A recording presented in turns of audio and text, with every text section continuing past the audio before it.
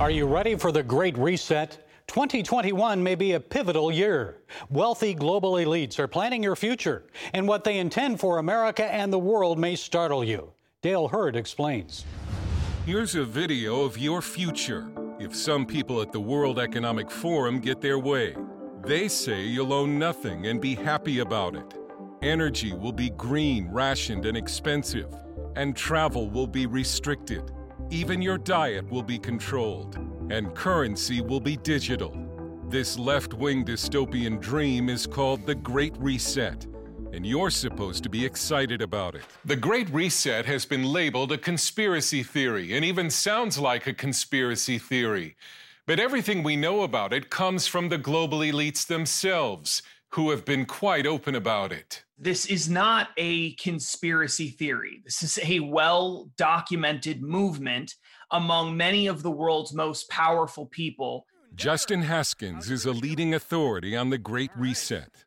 Fundamentally, this is a radical and complete transformation of everything that we do in our society to control people's behaviors, to control businesses, and to move society in the direction that you want to move it. It will change the way businesses are evaluated. It'll coerce businesses to pursue left-wing causes. The Great Reset was unveiled at the World Economic Forum in Davos, Switzerland, where many of the world's most powerful people go to offer solutions to the world's problems. And the World Economic Forum sees the coronavirus pandemic as a historic opportunity to change the way the world operates. Right now, we're facing a crisis of international proportion. It's going to have long-term impact for us. Their solution is essentially global socialism. Think of the Green New Deal combined with the COVID-19 lockdown restrictions, and throw in something called the Fourth Industrial Revolution, in which technology is supposed to radically change the way we live and work. Klaus Schwab is the founder of the World Economic Forum. What the Fourth Industrial Revolution will lead to is a fusion of our physical, our digital, and our biological identities. It has the support not only of world leaders, but of global corporations like MasterCard and BP, brought to you by people who think they know what's best for you. By giving, the elites, the technocrats in society, the most educated people, the ability to manipulate society, pull the levers in society, and manage and manipulate society so that it's, in their minds, perfect. 1 week before the election, Italian Archbishop Carlo Maria Vigano wrote an open letter to the president, warning him that the Great Reset is inhuman, faceless tyranny that seeks to subdue all of humanity, and that President Trump and the United States are the wall against the deep state, the final assault of the children of darkness. Over the past 4 years, Donald Trump has been the single greatest roadblock for people who are pushing this internationalist, globalist sort of agenda. The World Economic Forum and the Biden campaign even share the same slogan, Build Back Better. To build back better. It's also a phrase you've heard being used by Justin Trudeau, by the Pope, by the Prince of Wales, and by leaders around the world. English journalist and author James Delingpole.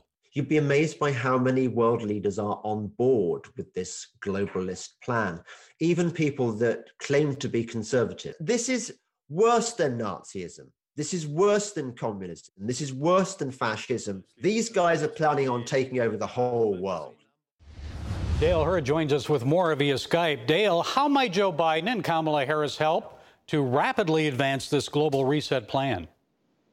Well, it's hard to find anything in this agenda that any liberal would object to, unless, I guess, you got down to AOC and they thought corporations were doing too well or something. I mean, this is a liberal dream, a left-wing dream come true. It's bringing utopia to earth.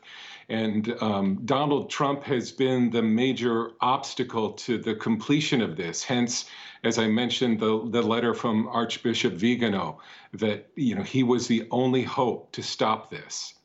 Now, what are we talking about here in practice? Are we talking about Chinese-style politics with restrictions greater than those imposed on Americans during the COVID pandemic? You know, it's in a sense a bargain. They want to take away your rights and give you more, and sort of, level the economy so that no one lacks, but then you give up your rights. For instance, they're big on us not owning anything. It's an Uber model applied to everything.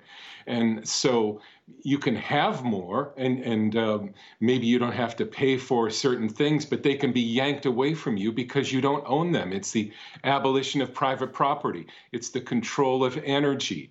They're going to essentially tax and penalize fossil fuels into the ground so that all that's left is green energy. This is their big chance to remake the world, and they're going for it. And you mentioned how COVID-19 restrictions and lockdowns are playing into all of this. So what about the coronavirus vaccine? How is that going to be used to advance this agenda?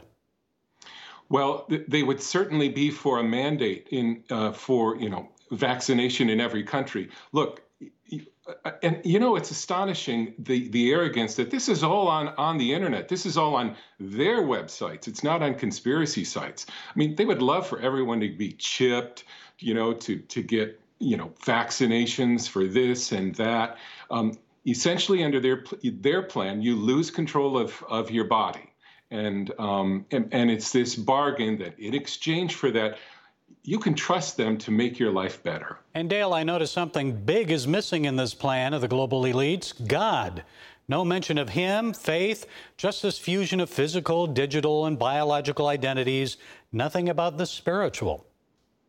Yeah, and more arrogance. It's like the plot of a science fiction movie where you're asking, wait a minute, where's God in this? I mean, and that is the world that they live in. It's this giant disconnect between the elites of the world that live, I don't know where, and the working men and women of this world. And I personally think that this probably isn't going anywhere because it's so disconnected from our day-to-day lives. Okay, Dale Hurd, senior international correspondent for CBN News. Thank you for providing those additional insights. Thank you, Gary.